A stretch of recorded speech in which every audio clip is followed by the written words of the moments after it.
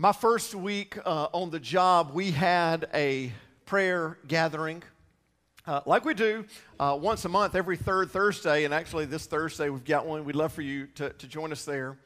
And we just kind of scattered around the building to go pray. I remember I literally had been pastor for like 3 or 4 days. And I remember just being in that moment and reflecting back to 1992 and how somebody started this. I remember looking at this incredible facility and feeling the history kind of in my bones. Here I was, lead pastor of this incredible place. And in 1992, somebody started it. I knew who that somebody was. I knew the blood, the sweat, and the tears that were put into founding this incredible place. It was Dr. Bill Elder and his wife, Linda. Bill had already been in ministry for well over 20 years. He had been a pastor and a professor. He wrote Sunday school curriculum. If you went to church in the 80s in a Baptist church, you probably read some of his Sunday school lessons. He had already had a huge influence.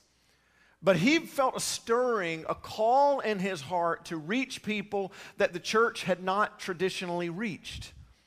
And his wife Linda felt that same calling, that same stirring to start a brand new church. Now the truth is, Birmingham didn't need another church. There are plenty of churches in Birmingham.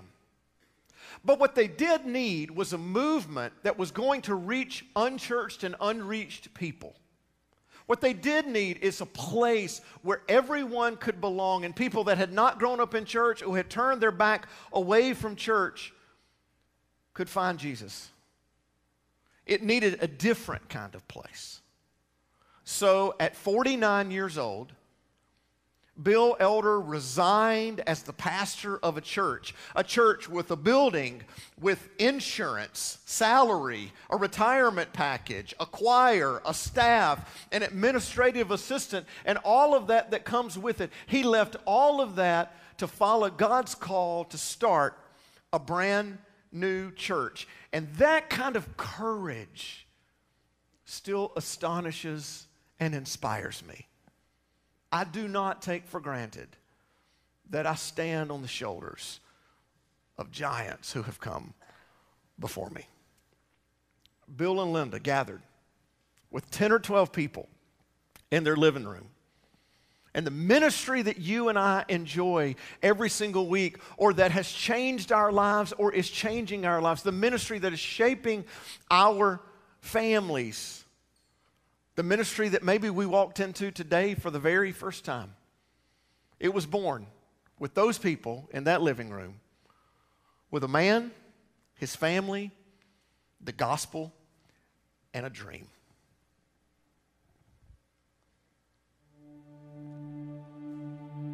So why did you feel called to start Mountaintop? And I was passionate, very passionate about how do you get the good news of the gospel to people who have missed it a while? And I was open to the command as it came, and God was working on my heart to say, let's go. And we started, as they did in the New Testament church, in a house church, this house. Right here. So here it is. This is the birthplace of Mountain. This is it. This room. This is it.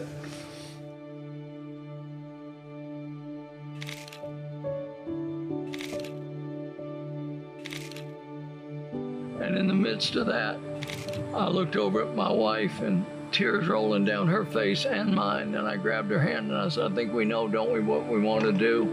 And the answer came to me that it's time to build a church that risked itself to reach folks who are not used to going to church.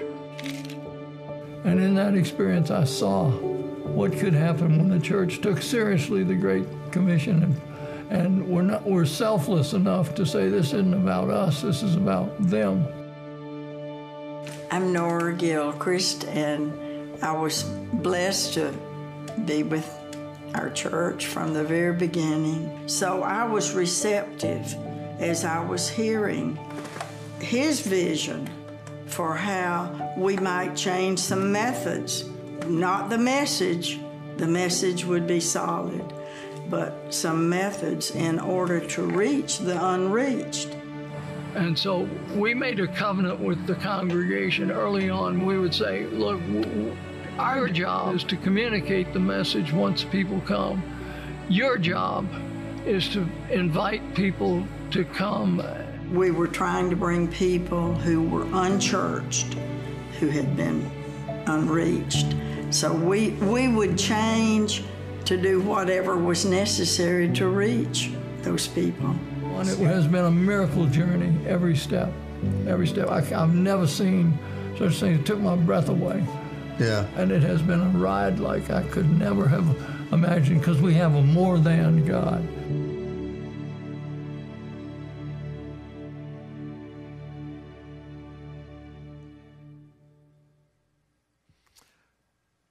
Don't miss how revolutionary that was in 1992.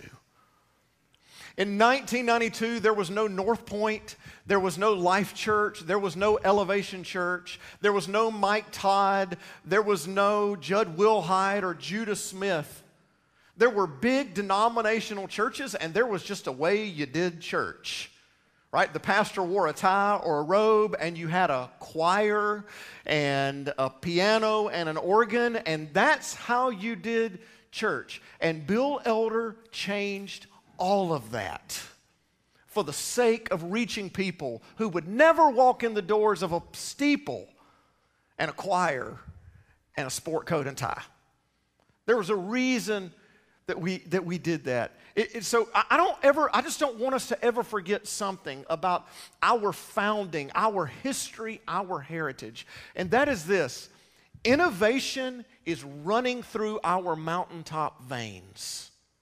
So when we try new things, when we take new steps, when we take risk for the kingdom, we are just being who we are. How dare we play it safe when a man quit his job with a teenager in the home to start what we're a part of? How dare we fear what might happen or what could happen when the courage it took for those 10 or 12 people to start something that we're a part of? Innovation is running through our veins. It is a part of who we are. We were the very first contemporary church in the state of Alabama. The very first church with screens, with guitars, with a band. We thought we would maybe go old school today and use a projector, overhead projector, to do the slides. I mean, it is like Gen X Sunday. The Gen X, me and Ben are like in full Gen X mode up there with those songs.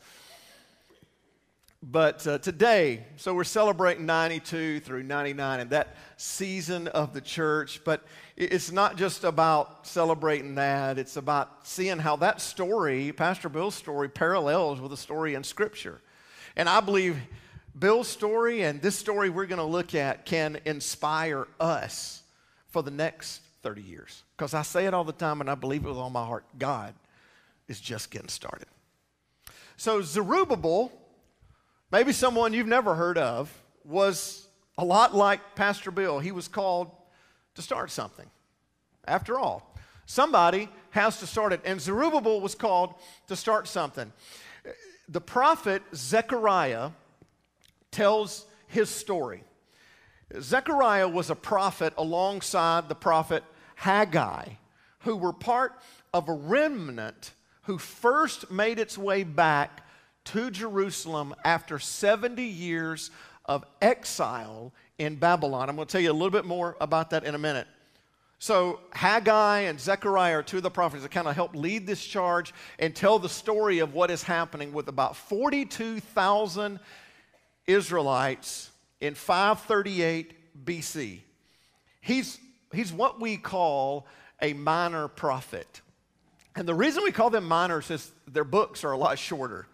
We call the major prophets, Isaiah and Jeremiah and Ezekiel, and their books are really long. Isaiah is 66 chapters long. And a lot of these minor prophets, Amos, Zechariah, Zephaniah, Haggai, Obadiah, they just have really short books. Some of them are only a couple of pages in the Old Testament. So he was one of the minor stories, and really his major role was to tell Zerubbabel's story. The best way to describe Zerubbabel is that he was governor of Judea. Well, what was left of it?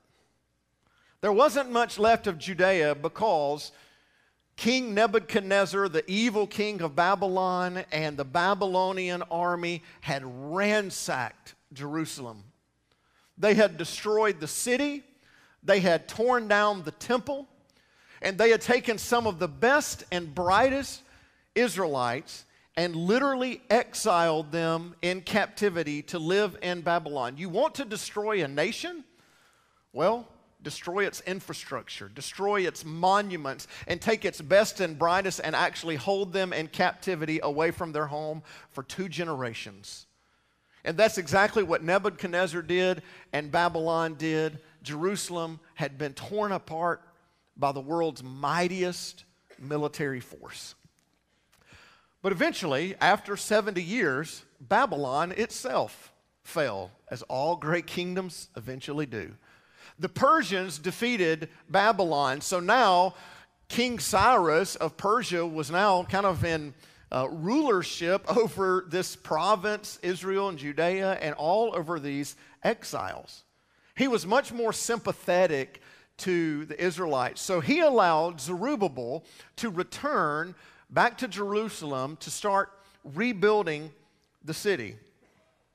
But it was hardly a rebuild. They were starting from scratch. They were starting over. Zerubbabel had his hands full.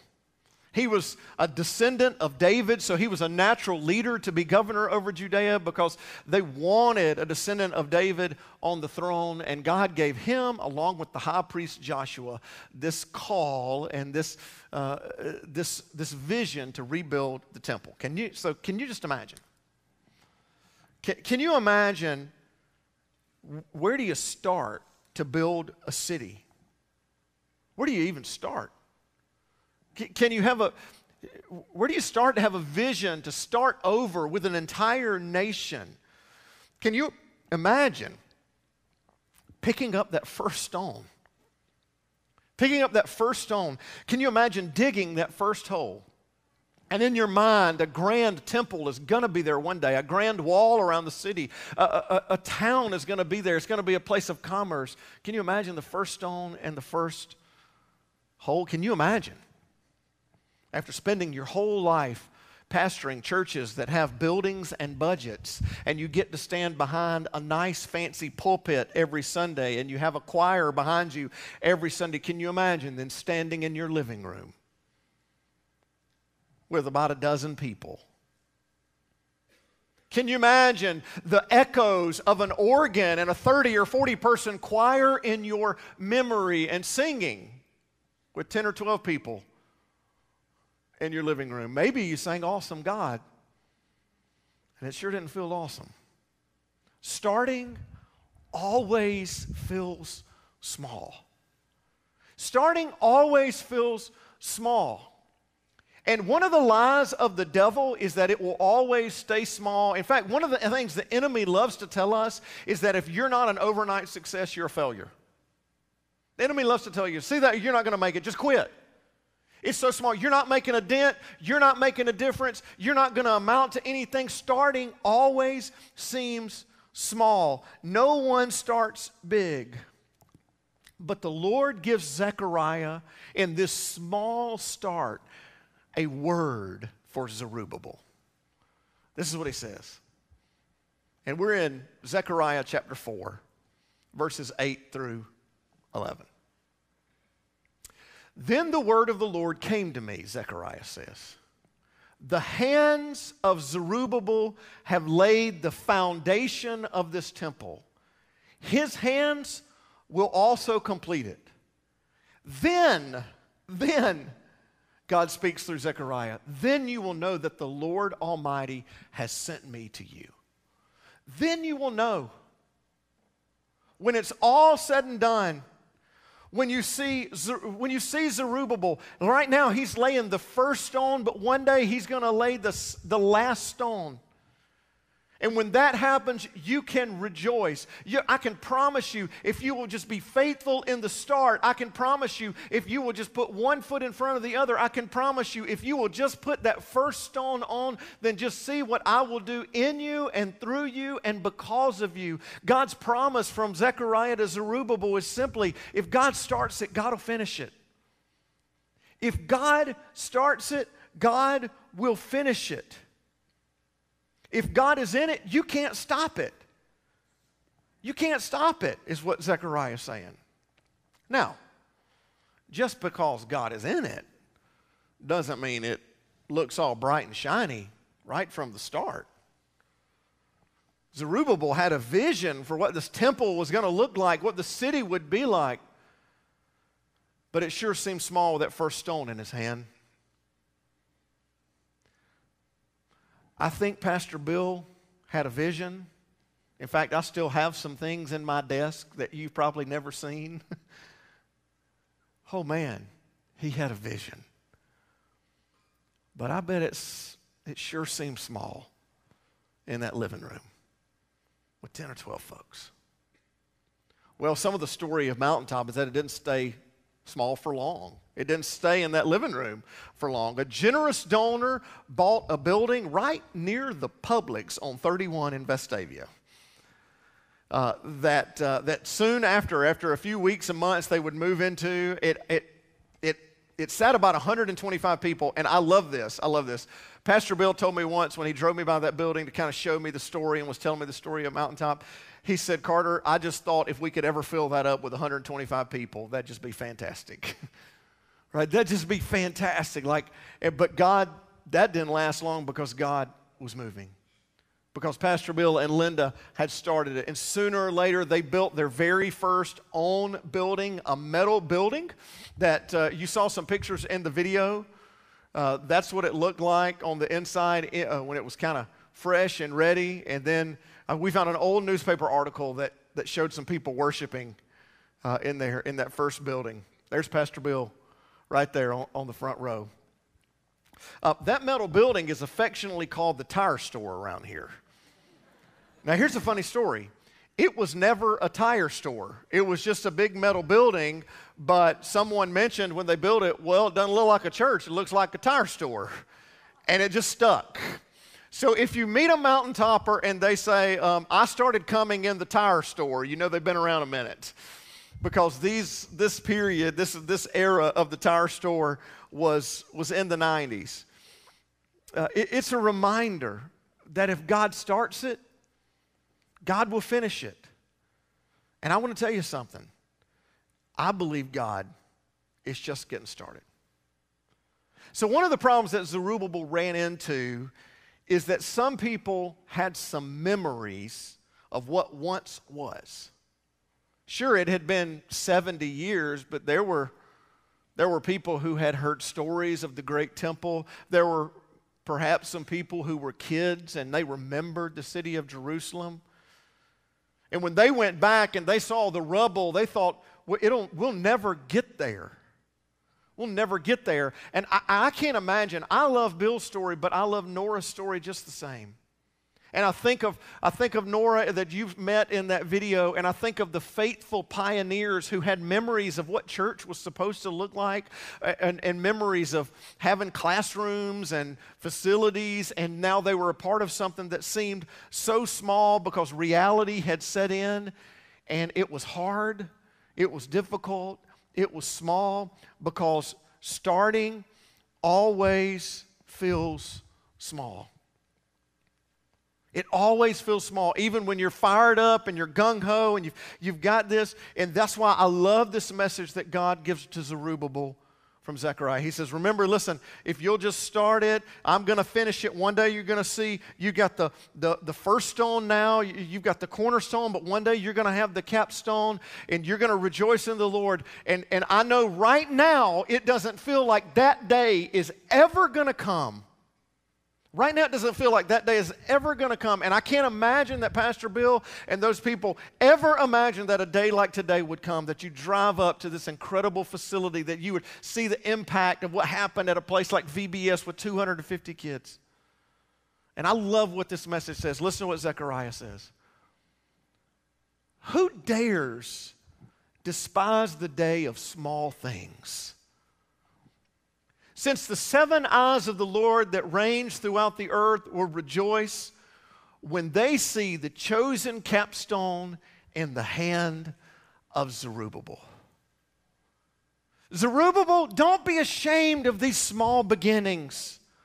Who dares look at what is starting and it's small and it's not quite there yet and says, you'll never amount to anything? Who dares despise the day of small things? I don't want you to worry about what will happen with it. I don't want you to worry about how it will grow. I don't want you to worry about how I'll finish it. Zerubbabel, I just want you to start. Don't despise the day of small things. One day you're going to look back and you're going to have the capstone in your hand and you're going to think back to when you had the cornerstone in your hand and you're going to put the final stone on the temple and you're going to be proud, not what I built through you. You're going to be proud of what I built in you, Zerubbabel, for just trusting me. For just trusting me. If you will just do one thing, Zerubbabel, if you will just start. If you will just start, if you will just take the first faithful step. It's God's job to call us to a vision, to see that it becomes what He wants it to become, but it's our job to just start. And the beauty is when we step out in faith, we get to be a part of His story. Simply this is what God's telling Zechariah and Zerubbabel. When we start what God put in our heart, we get to play our part. When we start what God put in our heart, then we get to play our part. We get to be a part of His story, and we miss out on our part when we refuse to take the first step. And I don't want you to miss out on the part that God has for you to play in His story. I don't want to miss out on the part that God has for me to play in His story. It's a greater story than we could ever write, but we have to do our part. Let me say this another way. We get to do our part if we will just start. Now, there is no promise of how long it will take for God to fulfill His destiny in what we start. You know how long it took Zerubbabel to finish the foundation? 2 years. It took him 2 years just to finish the foundation. You're like, okay, now we're good. Everything's square, right? Everything's good. Everything's level. We're ready to go. And then Persia pulls out support for 17 years. They have no financial backing. They have no community support. They have no military protection. And for 17 years, the foundation lies dormant. Finally, Zerubbabel gets the green light again to start building, and it takes him another 4 years to finish the completion of the temple. It took 23 years. Is it okay if God calls you to start something and it takes 23 years for Him to finish it in you? What if it takes 30? I won't ask you to raise your hand, but some of you have come to Mountaintop in the last year, the last 12 months. And God's begun doing something in your life, has begun moving in your hearts, began changing you. I want you to know something. It took God 30 years to fulfill His vision and Bill in your life. It took 30 years. Aren't you glad Pastor Bill started? These are some baptisms of the last 6 to 12 months here at Mountaintop. Most of them have no clue who Bill and Linda Elder are. They have no clue. But Bill is a part of their story. 10 people in a living room are part of their story. Aren't you glad? Aren't we glad that those people gathered in that living room with 10 or 12 and it felt so small? Aren't you glad they didn't despise the day of small things? What if when they first started and not many people showed up as they thought would show up, and it was harder to gather people than they could, and they didn't have as much money? What if they'd have just quit? What if they'd have just said, oh, we hate it because it's so hard, it's so difficult, it's so small? What if they had just stopped? One of them in this picture is my son. I'm so glad that faithful men and women didn't despise the day of small things and just took their next faithful step to start something and let God finish it. So it begs a question for me, for us.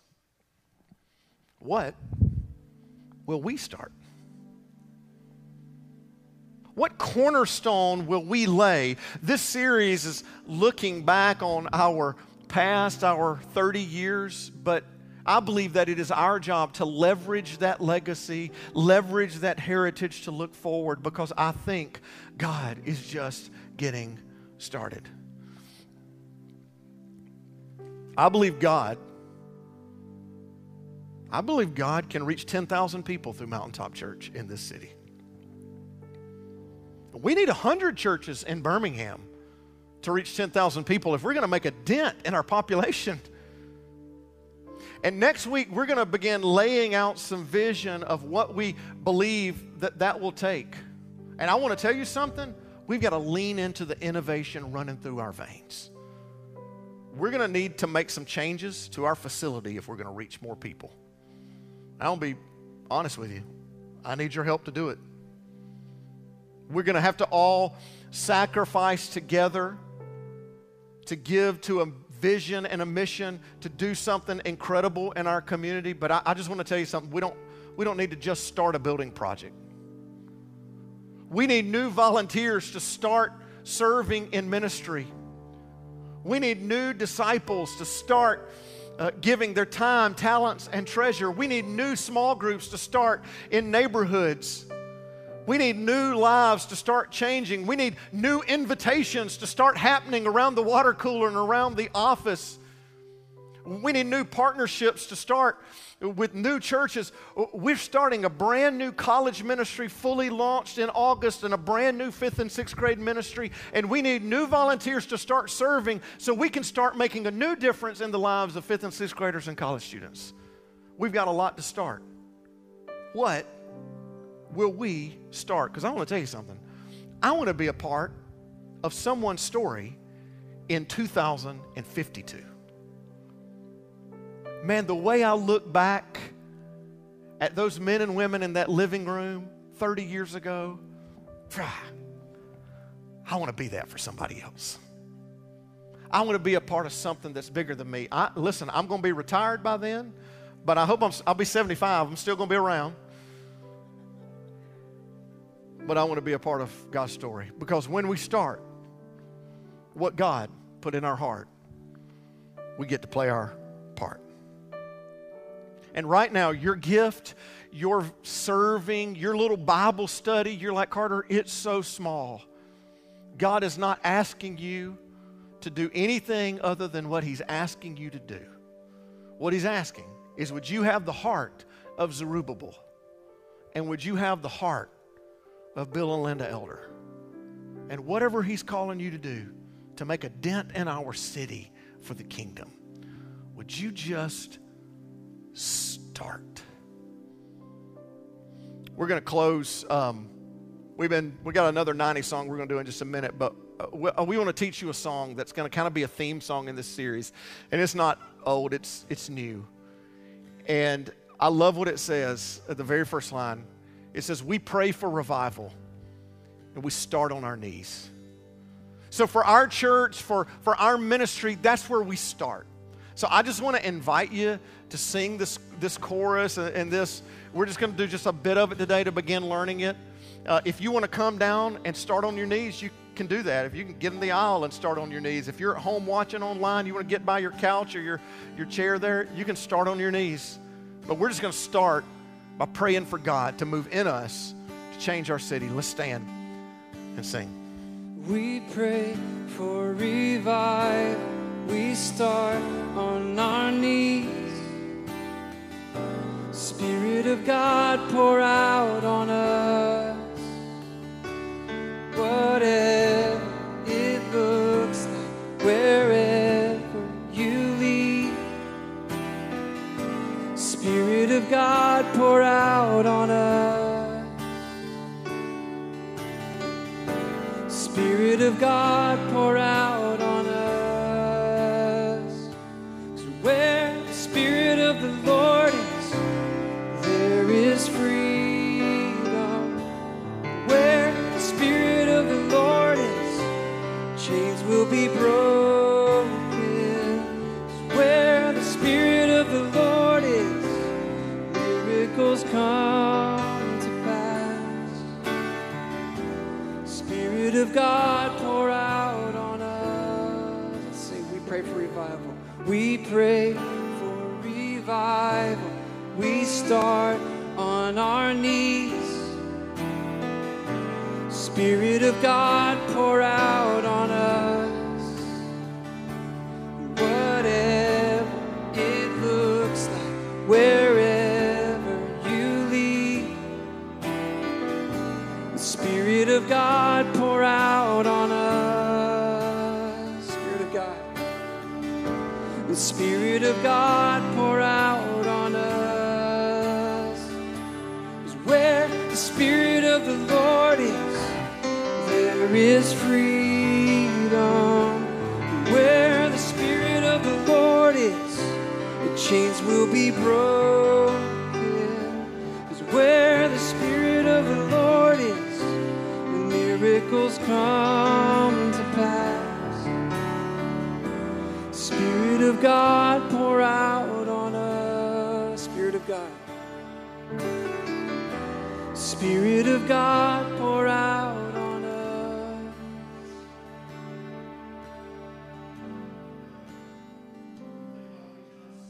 It's like a mountain ahead of us. And for Zerubbabel to rebuild a temple that had been torn down, to rebuild a city that had been destroyed, it looked like a mountain. But the good news is that we serve the mountain mover. Listen to what the prophet Zechariah spoke over Zerubbabel as he held the cornerstone, the first stone of hundreds of thousands of stones that would need to be laid. Listen to what he said. This is the word of the Lord to Zerubbabel, not by might nor by power, but by my spirit, says the Lord Almighty. And listen to this. Where are you? What are you, mighty mountain? Before Zerubbabel, you will become level ground. Then he will bring the capstone to shouts of God. Bless it. God, bless it.